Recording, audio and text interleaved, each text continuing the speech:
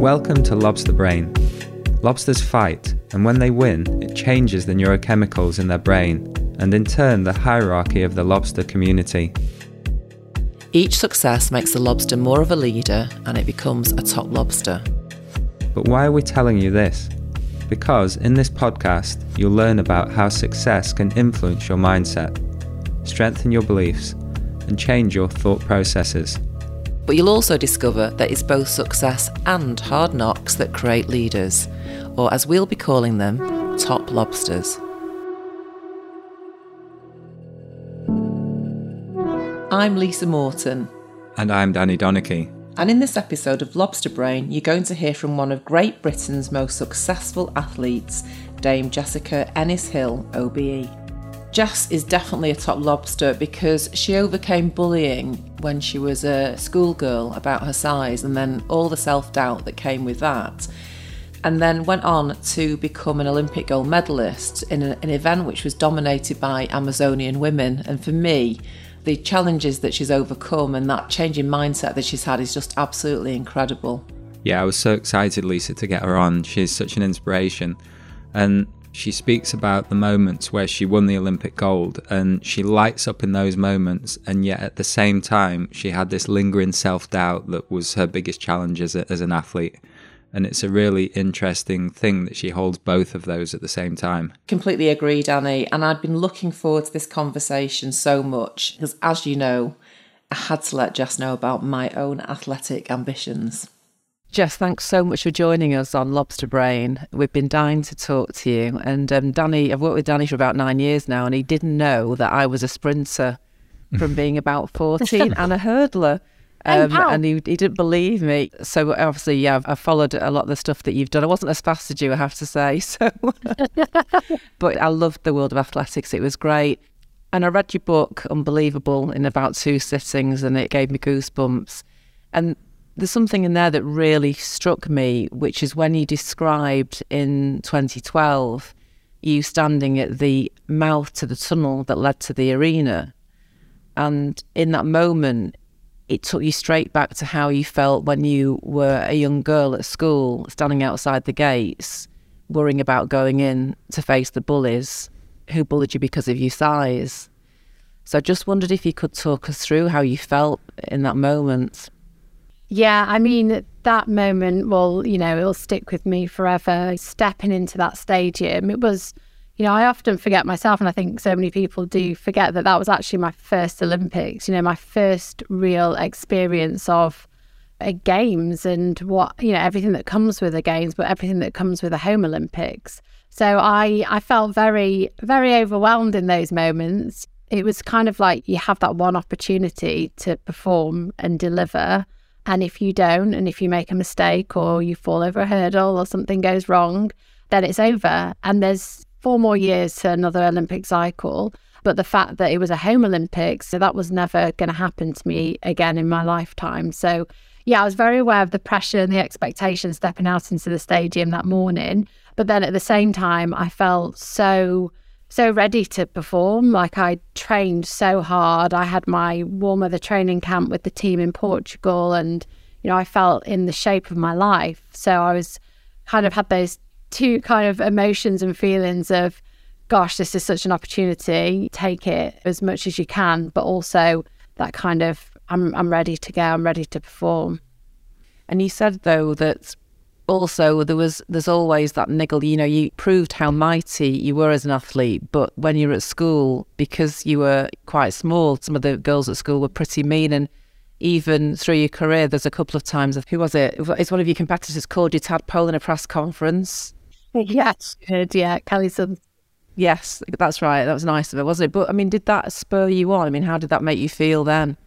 Yeah, I think my size is definitely something that has been challenging for me. And like you say, through my school years, I was always, you know, one of the smallest girls in the class. I was quite a tiny frame, just really skinny and just this small stature. And I think that being able to find my route and avenue into sport gave me more confidence in who I was, like my physical appearance, and it just gave me that kind of elevation that I needed at the time. And then moving into sport and then progressing and getting to the different kind of stages and levels that I then moved on to, I then faced it again. You know, I wasn't the typical height for a heptathlete. I didn't look necessarily like most of the other heptathletes who were all very tall, very kind of like Amazonian like looking girls and women.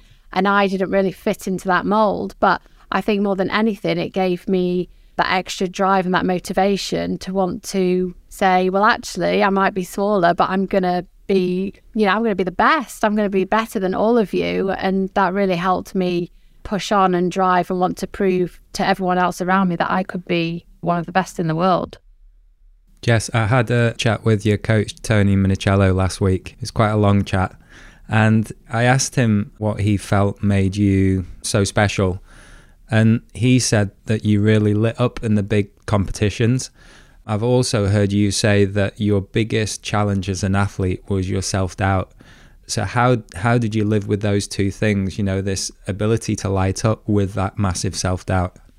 Yeah, I think every athlete goes through those moments, and whether that's in training or in competition or the lead up to a major championship, where you know that you know what you want to achieve and you know how your training's gone and what talent and ability you have, but you still have those niggling thoughts in your head of, what if I can't, and what if I don't achieve what I wanted to achieve on that day. And I think it comes through years of, I suppose, experience and going through different championships in different ways that you start to learn to kind of silence those thoughts. And you know that they're going to pop up every now and again because that's completely natural, but it's making sure that you don't listen to them too closely. Yeah, I definitely felt, I think without a doubt, that I thrived in those moments where the stadium was full and there was that amazing atmosphere.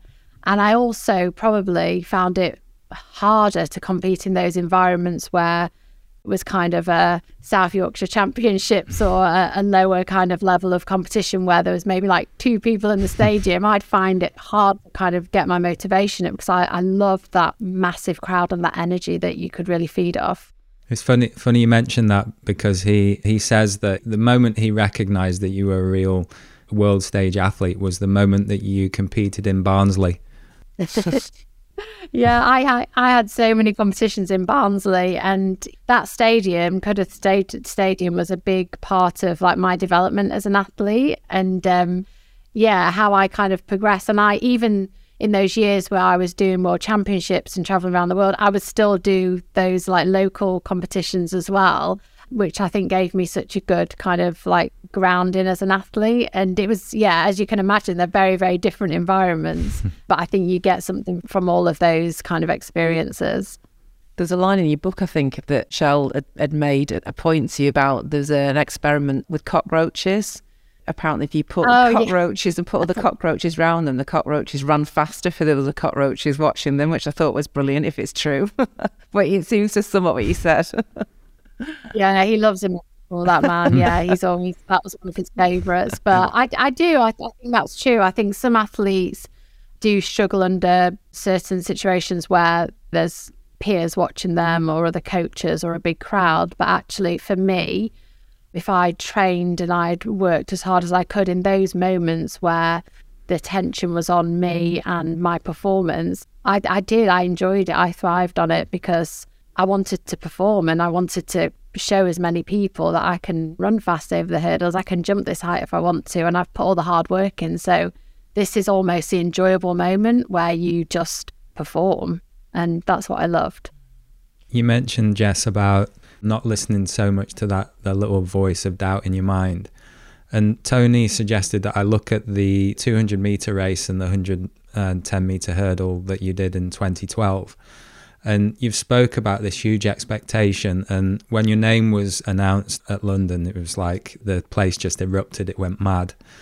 And yet I can see in your face, it seems like you've gone to a different place. So can you speak a little bit about where your mind went to in that moment, and also how you quietened that little voice?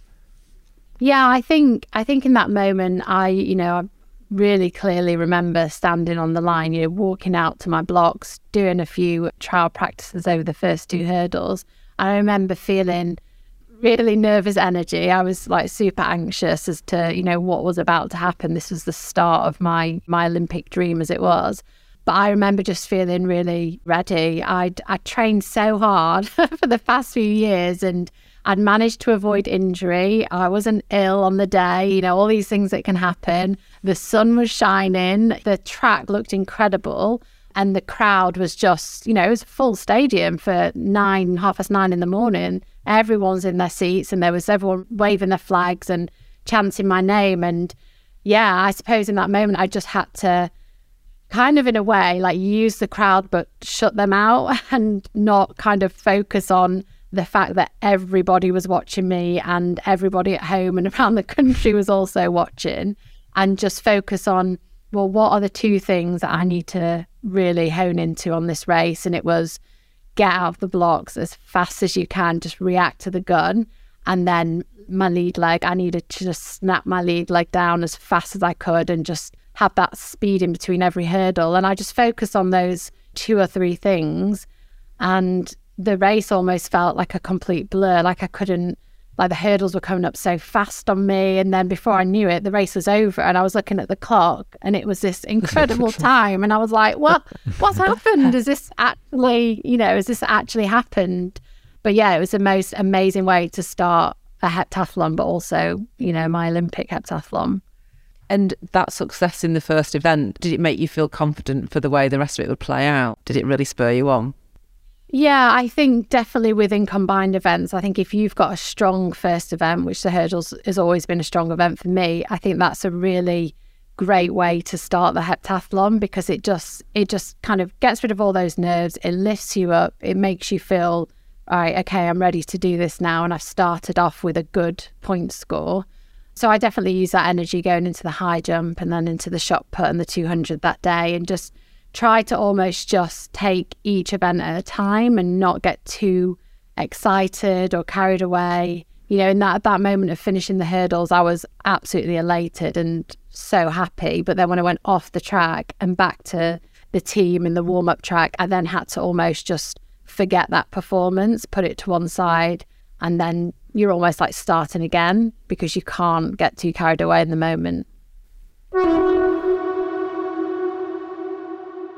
I need to mention Derry, Jess. So Derry is the reason that you're here. You've agreed to come on, and he's almost as famous as you in the world of athletics. But he proudly messaged me this morning and said that your hurdles time in 2012 would have won the individual event in 2008, and that's pretty incredible. Yeah, I mean, that shocked me as well at the time. I couldn't believe. I mean, hurdles has always been a strong event for me, and I love it. But I was even shocked myself that the time that I ran in that environment in that moment. But Derry was a huge, huge part of my success as well. He's treated me for years and years and years, and he's always been part of that kind of inner circle, that team that we had traveling to championships. And he'd be the one that I'd come off the track and give me a hug, or just make sure everything was okay, and make sure that I first and foremost was injury free. He's always making sure that my body was in the best position to go and tackle those 2 days of really tough competition. You dedicated your book to Team Ennis. I think that was in the foreword. This is something we talk to a lot of our guests about, is how important those people around you are. And some of our guests say they have a really, really small team, of small tribe. I think somebody said they just want enough to carry the coffin. I think it was Phil Neville, because Sir Alex Ferguson lives by that. You seem to have a lot of people, your family, your husband, your mum and dad, but all those sports professionals as well. So how important was that for you on your journey?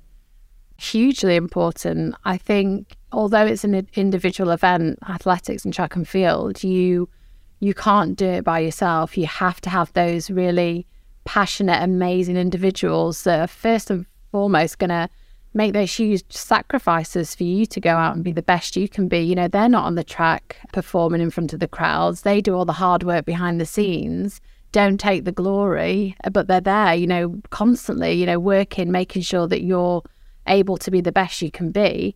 And without those individuals that I had around me, it was quite a small team of people again, but they were incredible. My physio, Ali Rose, and Derry Suter, my coach, and my family, they were all there just making sure that I was in the best position I could be in. And yeah, it made those moments so much sweeter being able to celebrate those highs with them as well.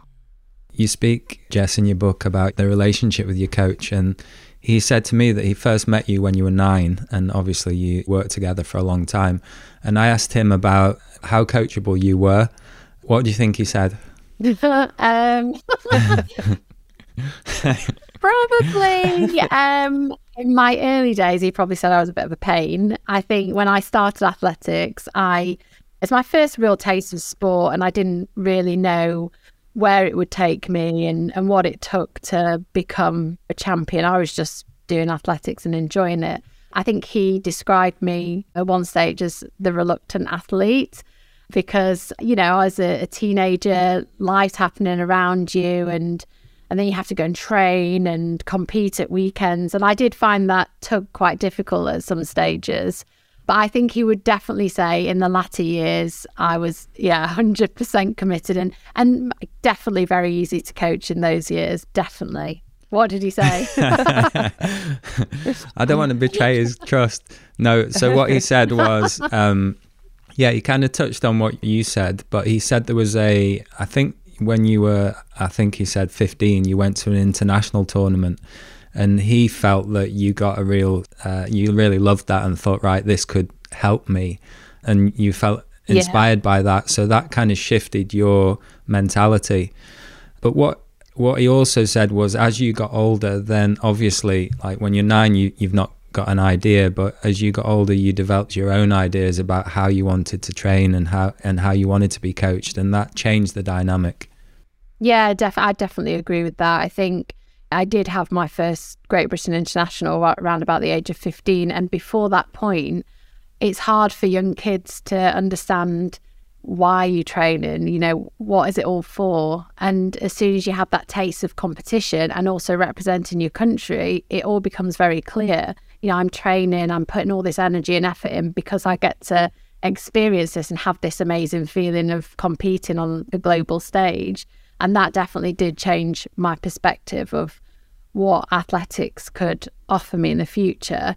And then, absolutely, over the years, our relationship changed because it became very much, you know, I understood the event a lot better. I understood what I needed to do to get stronger. I understood my program and I had an opinion on how I wanted to train. You know, if Tony would have said, right, we're doing 6 200s today, probably wouldn't have done them at 9, but as a younger athlete I would have said, yep, fine, I'll do it.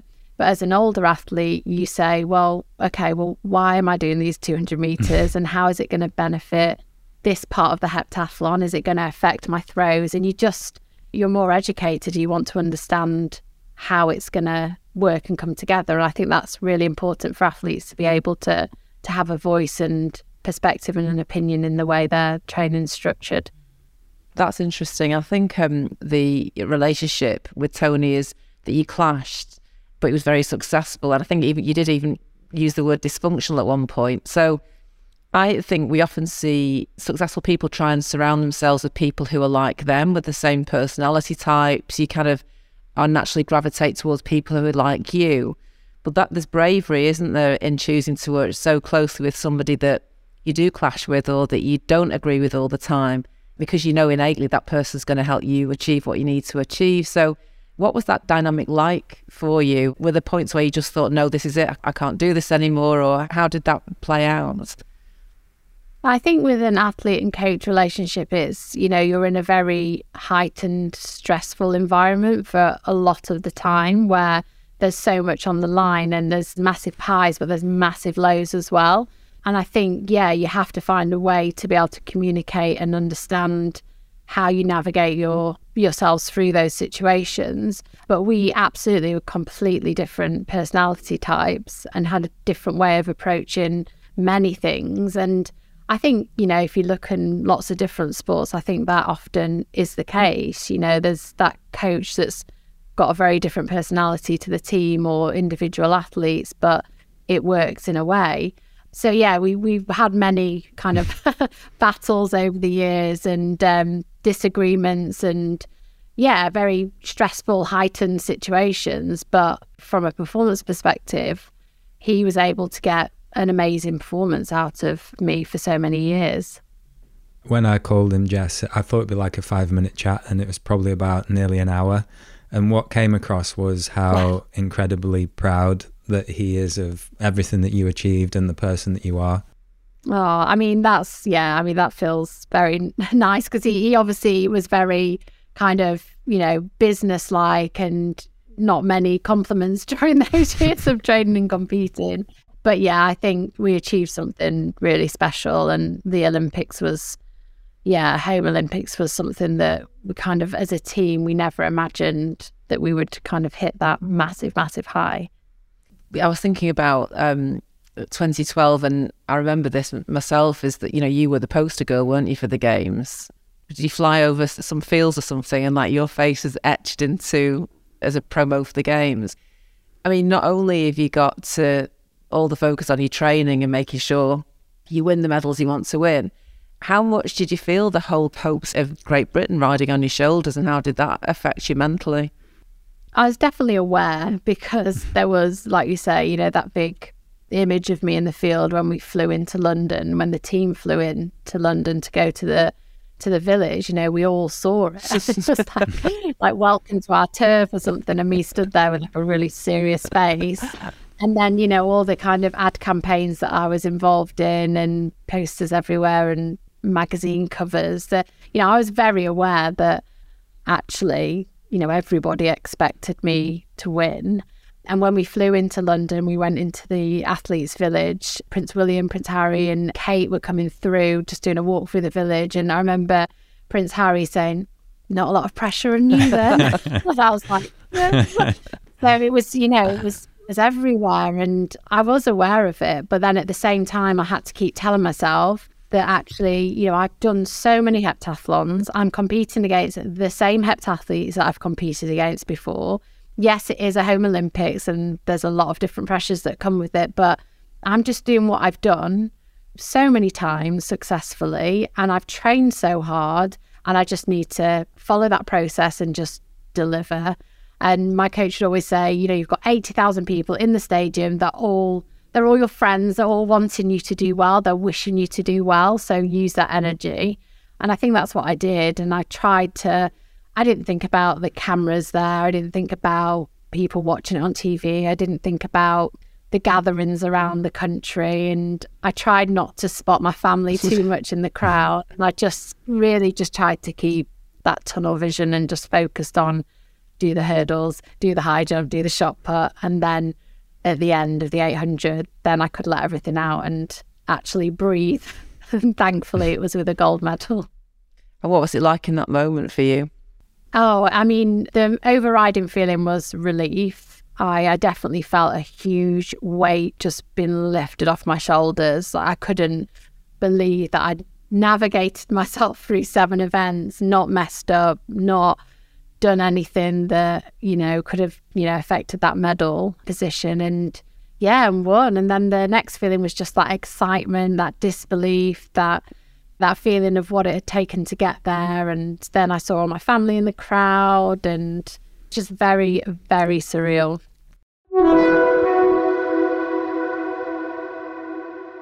Danny's dad, Willie, talks about not claiming the highs and not claiming the lows. And you kind of alluded to that as what you've been saying, because that's what keeps you on track. Obviously, in 2012, you didn't claim that incredible win. You kind of cracked on to the next thing that was in front of you. How important do you think that is for a sustainable career, to keep yourself focused and not get distracted by that, immediate success, or indeed a failure that at a certain event? Yeah, I think it's a very difficult thing to do as an athlete, because you do want to celebrate the highs and you do get caught up in the lows, and to maintain that kind of level focus can often be quite challenging. But I think ultimately that is the secret to success in a way.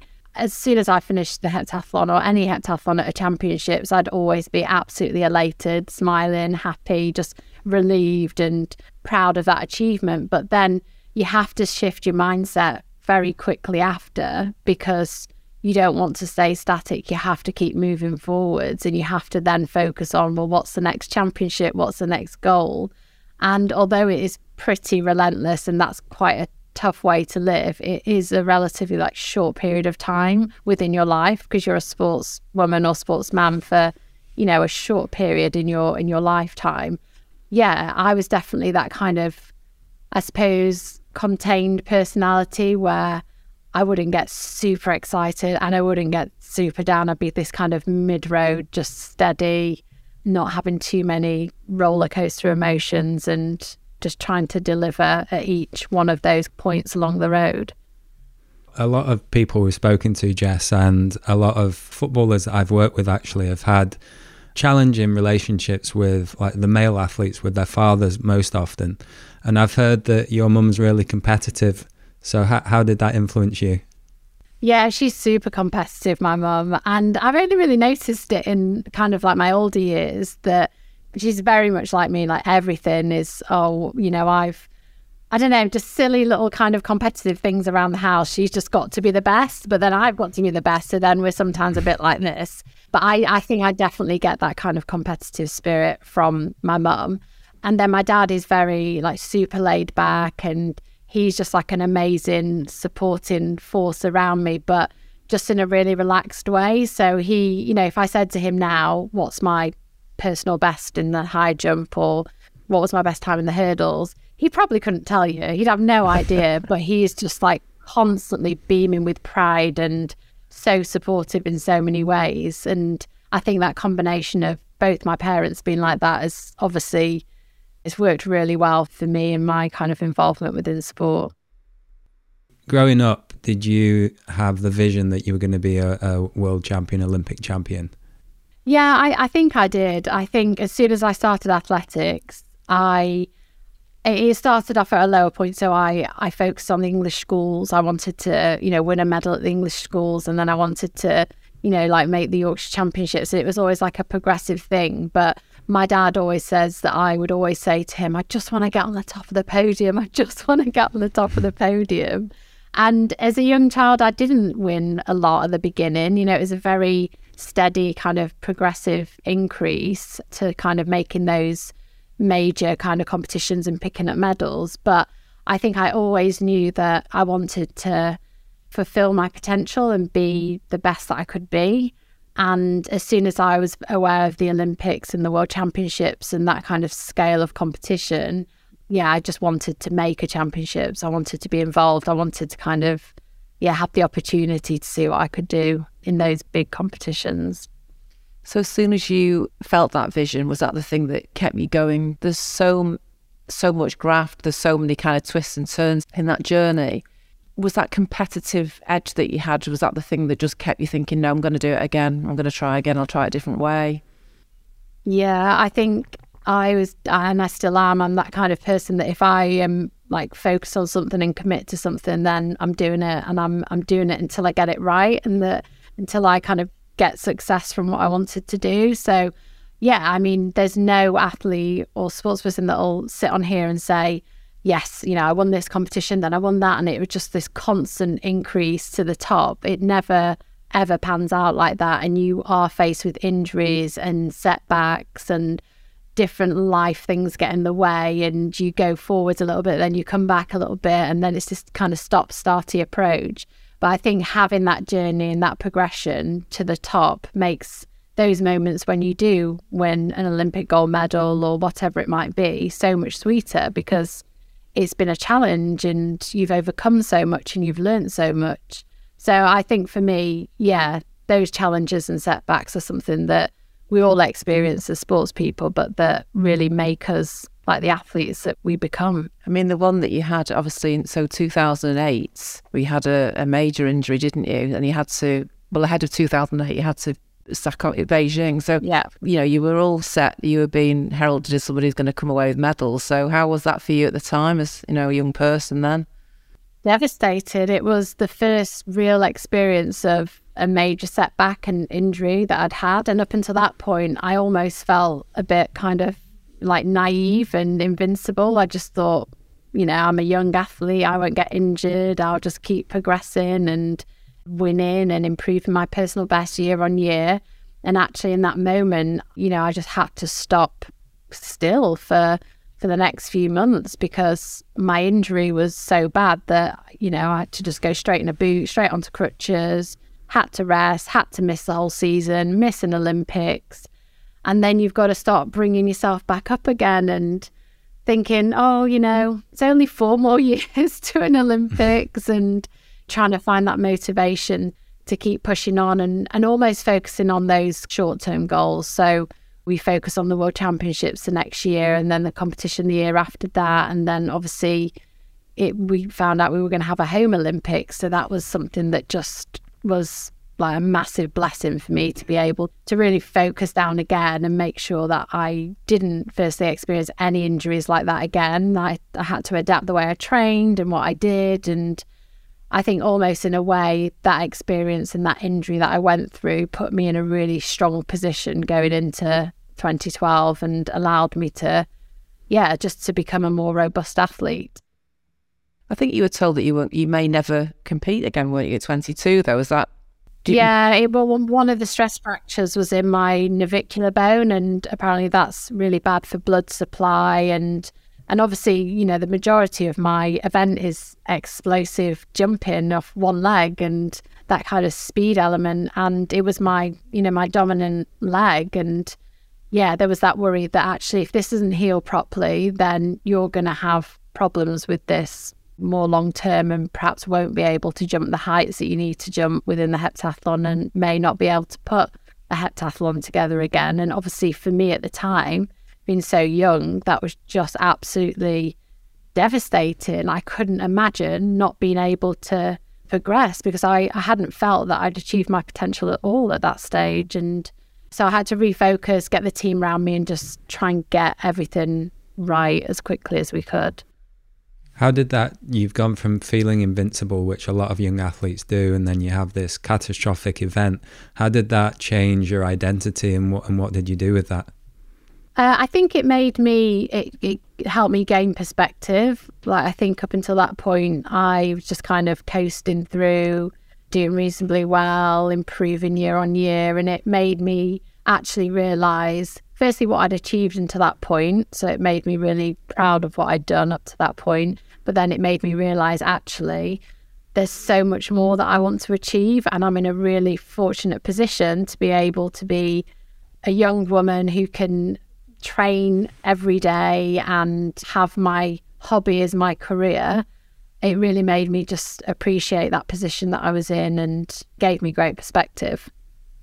Tony mentioned that the injury was on the back of the first year when you'd gone full time, and he said as a coach you just kind of threw the kitchen sink at it, and obviously you did too much, and that was the cause of the injury. Yeah, I'd just graduated from Sheffield University and done my psychology degree, and I was then just, we were like, well, this is it now. We just focus on training. We upped some certain elements. I did a lot of training on the indoor track, which was obviously quite a steep bend, so you're putting pressure on joints in different ways. And I just trained too much. Even if you change 2 or 3 things, it's just too much of an increase at that stage. You have to be very slowly in the way you progress your training, and it just wasn't the right training that I needed at that time as I was still growing and developing as an athlete. But again, I wouldn't change that experience because it gave me so much and I came out the other side. But it's a challenge that most coaches and athletes find. Like, how do you create that balance of wanting to push and get better, but with, avoiding horrible injuries and setbacks as well? Were there any conversations at all when you were that young athlete and you were kind of going through that intensive training with that vision and that ambition, that a major incident, a major injury could put you out of the thing that you loved most and that your whole life was focused on? Was there any time that you actually kind of weighed at what that could look like? I don't think I allowed myself to really think about what would happen. And I am like that now. I think you have to really focus on the positives and what you want to achieve from something and not focus on the negatives and what if. For example, if I'm going to a hurdle race, I would never think, gosh, what if I fall over all these hurdles, and what if I do this, and what if that happens? Because I think that can massively have an impact on your physical performance. So in that moment of that injury, I I did have that worry of, is this going to be the end? But I still didn't allow myself to think, well, if it is the end, what am I going to do? And what am I going to go back to university? What job am I going to do? Like, what is it going to look like for me? Because I didn't want that to be the end of my sporting journey. So I just focused all my energy on all my rehab, on getting my injury back to where it needed to be, and then started on building back my strength and my heptathlon to get back for the following year. And that's where all my focus went. This podcast is all about rewiring your brain. So I've read in your book that you had to learn to take off on the other foot, the foot that you, the opposite foot, the one that you trained. So when you were first told that might be a way forward, how did you feel? Well, I thought it was ridiculous. I was like, how can I jump off my other leg? Because, you're so dominant on one side, and my whole life I jumped off my right leg. And it's not just the kind of strength that you have in that leg and that side. It's the whole coordination of your arms, and how do your arms move through the air, and when you're taking off in long jump, how do you land? And it's you have to train a different side of your brain, which is really, really challenging. And I thought it would be almost impossible to achieve that and get back to jumping the distances that I needed to jump to be competitive on a global scale. But actually, after time and a lot of frustration, I was able to kind of pretty much master that side. So it is amazing what you can teach yourself, even at a later stage, to perform on the other side of your body. And it was always challenging, but I was able to, I can't remember what I jumped exactly, but I jumped pretty close to where I jumped off my right side in the long jump. That's amazing.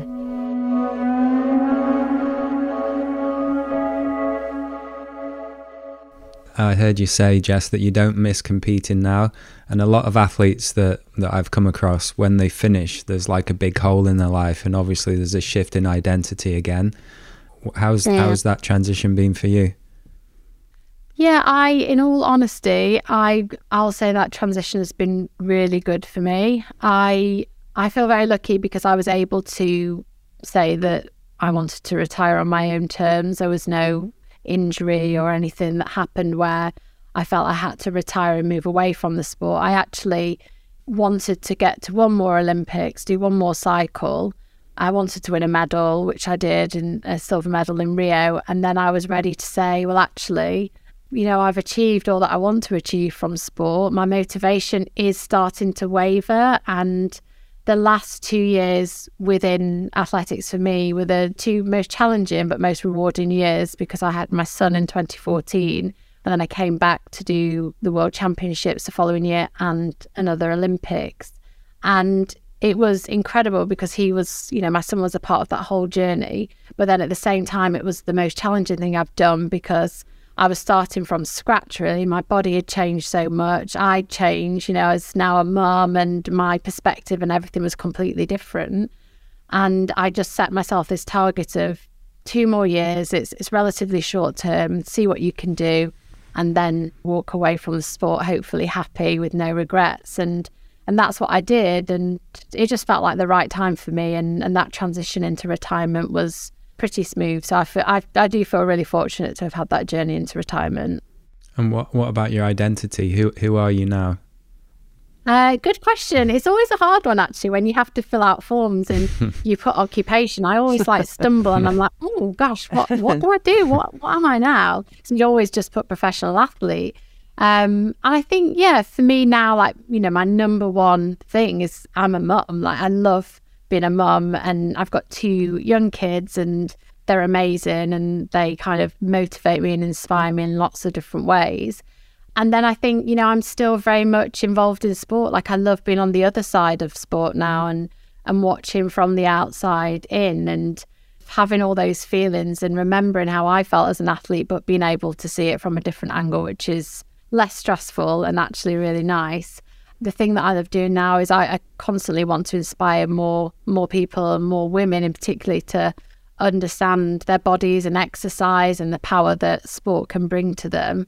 So I think my identity has changed. I probably always say I'm always an athlete, like that hashtag, always an athlete. But yeah, my identity has changed slightly, but I think that's a natural progression when you move away from your sport and then into retirement. And what about some of those disciplines or those values that you needed as a successful athlete? How do you kind of transition those into the life that you've got now after your professional career? I think I still have the same values as I did as an athlete. They're ingrained in you, I think, when you've lived your life in that way for so long and you've been focused and disciplined and structured and you see the value of a team and all these different things you learn in sport. I've been able to then try and impart some of them on like our family life. So I'm always, exercising around the kids and trying to get them into sport and teaching them the value of being focused and really passionate about what you want to do. And I think that's something that's come from sport. And I definitely take all those kind of values and learnings into the world of business now. I've set up a fitness platform, Jess, which is all about helping women to understand their physiology, understand their hormones, how they can train more efficiently and effectively. And I think all those things that I learned within sport and the people that I've been connected with, great physios and great physiologists and great minds within sport have been able to help create this new area of business, which has been really exciting as well. So yeah, I've learned a lot through sport that I've been able to carry on into lots of different areas of my life moving forwards. I think the work that you're doing there is so important because, as Danny didn't know, I was an athlete, but I was also played basketball, netball, hockey, everything. But when you then, you leave, say, university, and then you go on to have children, it's very difficult, I think, less so now, but it's still more difficult for women than it is for men, I think, to find either the time or groups of women to kind of exercise with or to find what really works for you. So I know things have improved, but yeah, I mean, what kind of response have you had from that female community from the advice that you're giving them? Yeah, it's been brilliant. We've had so many different bits of feedback and we've really tried to use the feedback from the women who use the platform to keep evolving the product and making it what they want from it and what they want to see.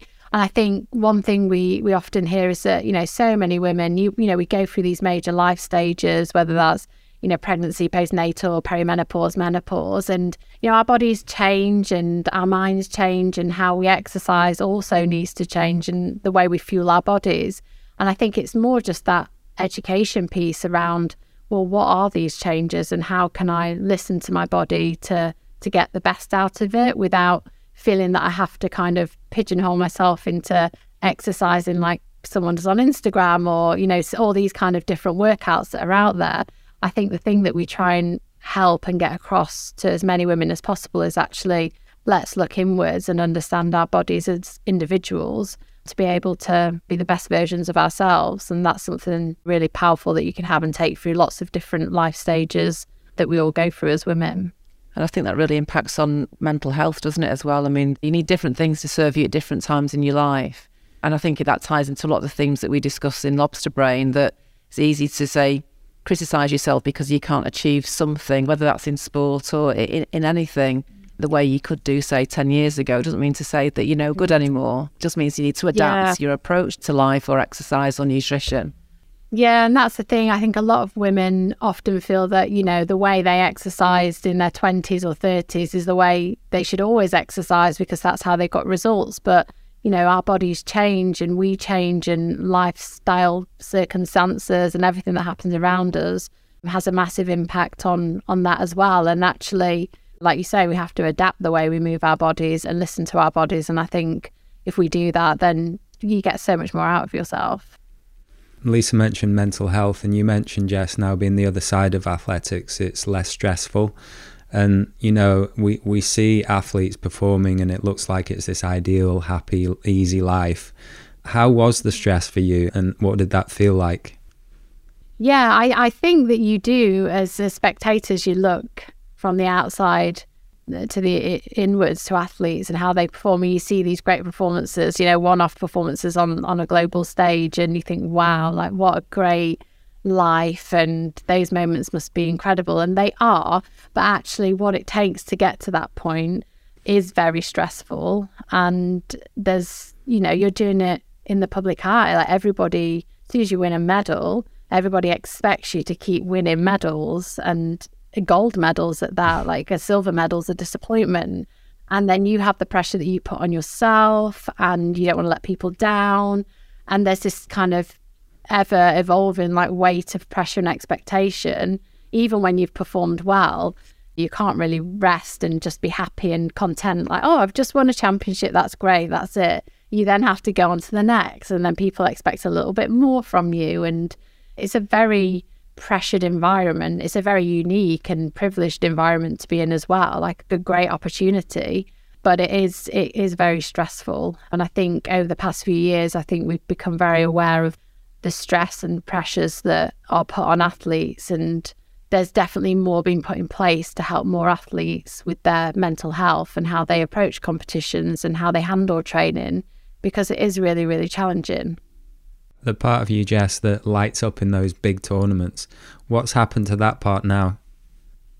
I think it's still there. Like I love watching athletics now, and I get to be part of the commentary team with the BBC, and I still get so excited. I still feel the nerves and the adrenaline when I'm watching, the British girls compete and, the rest of the girls around the world. And I love that kind of adrenaline of watching them, because I know what it feels like.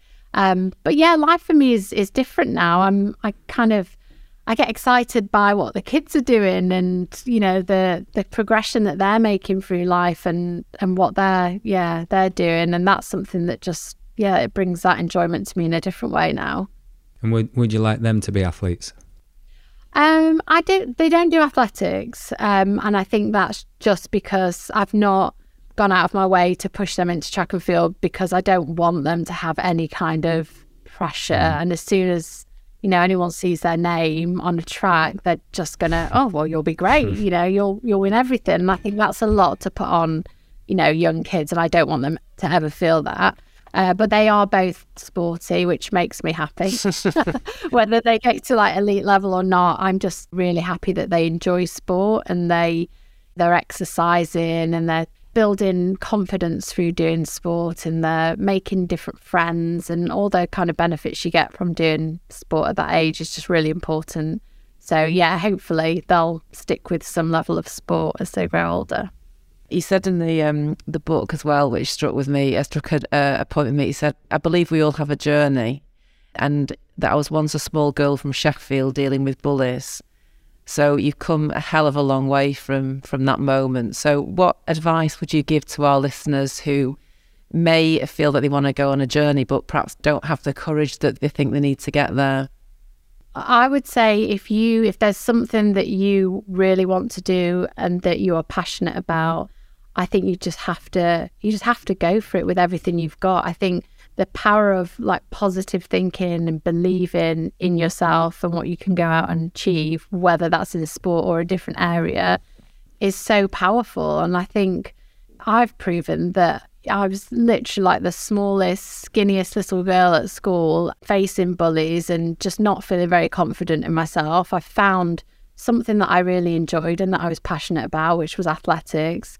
And then I worked hard, I just kept working hard and moving forwards and trying to believe that I could get to the top of what I wanted to achieve within sport.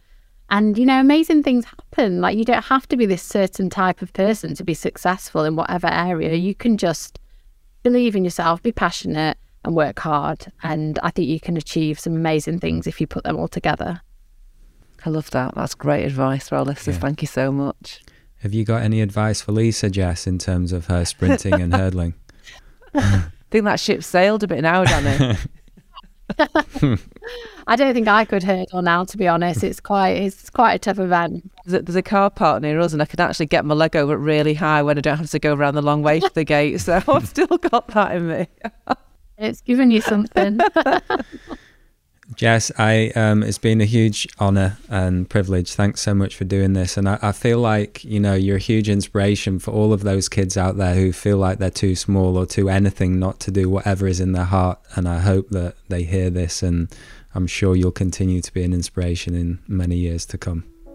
Oh, thank you so much. And thank you for having me on and letting me, recollect all those amazing memories. Thank you. Thanks, Jess.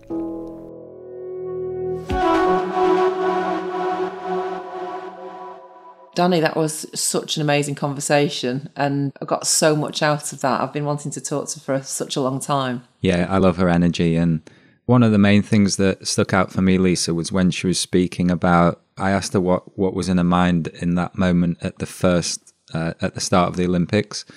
And she said that she kind of took in the crowd and used that, but her focus was on the first step and then the second step and the third step. So somehow she managed to use that and get into the flow state and focus her mind so clearly, which is a skill that all of the top athletes have. Yeah, and what's quite amazing with Jess is the fact that most athletes have an event, or they might have another event, but they don't have to have that. You know, she's got 7 events to get through.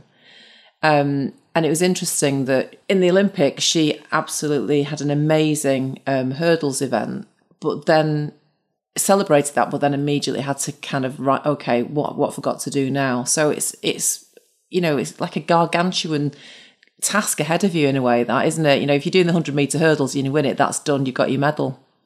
What did you learn, Lisa, from Jess in terms of your own athletic career? I wasn't fast enough. I was pretty fast. Well, it was a hell of a long time ago, as you can imagine, but she talks about the smell of the track, and I've heard her talk about that on podcasts. I remember that. I mean, I ran for Salford from being 14, and then I ran at university and stuff, but I remember walking on to that track and the excitement of being there. And the privilege as well that she talks about of doing something you love so much, and you've got people around you, great coaches.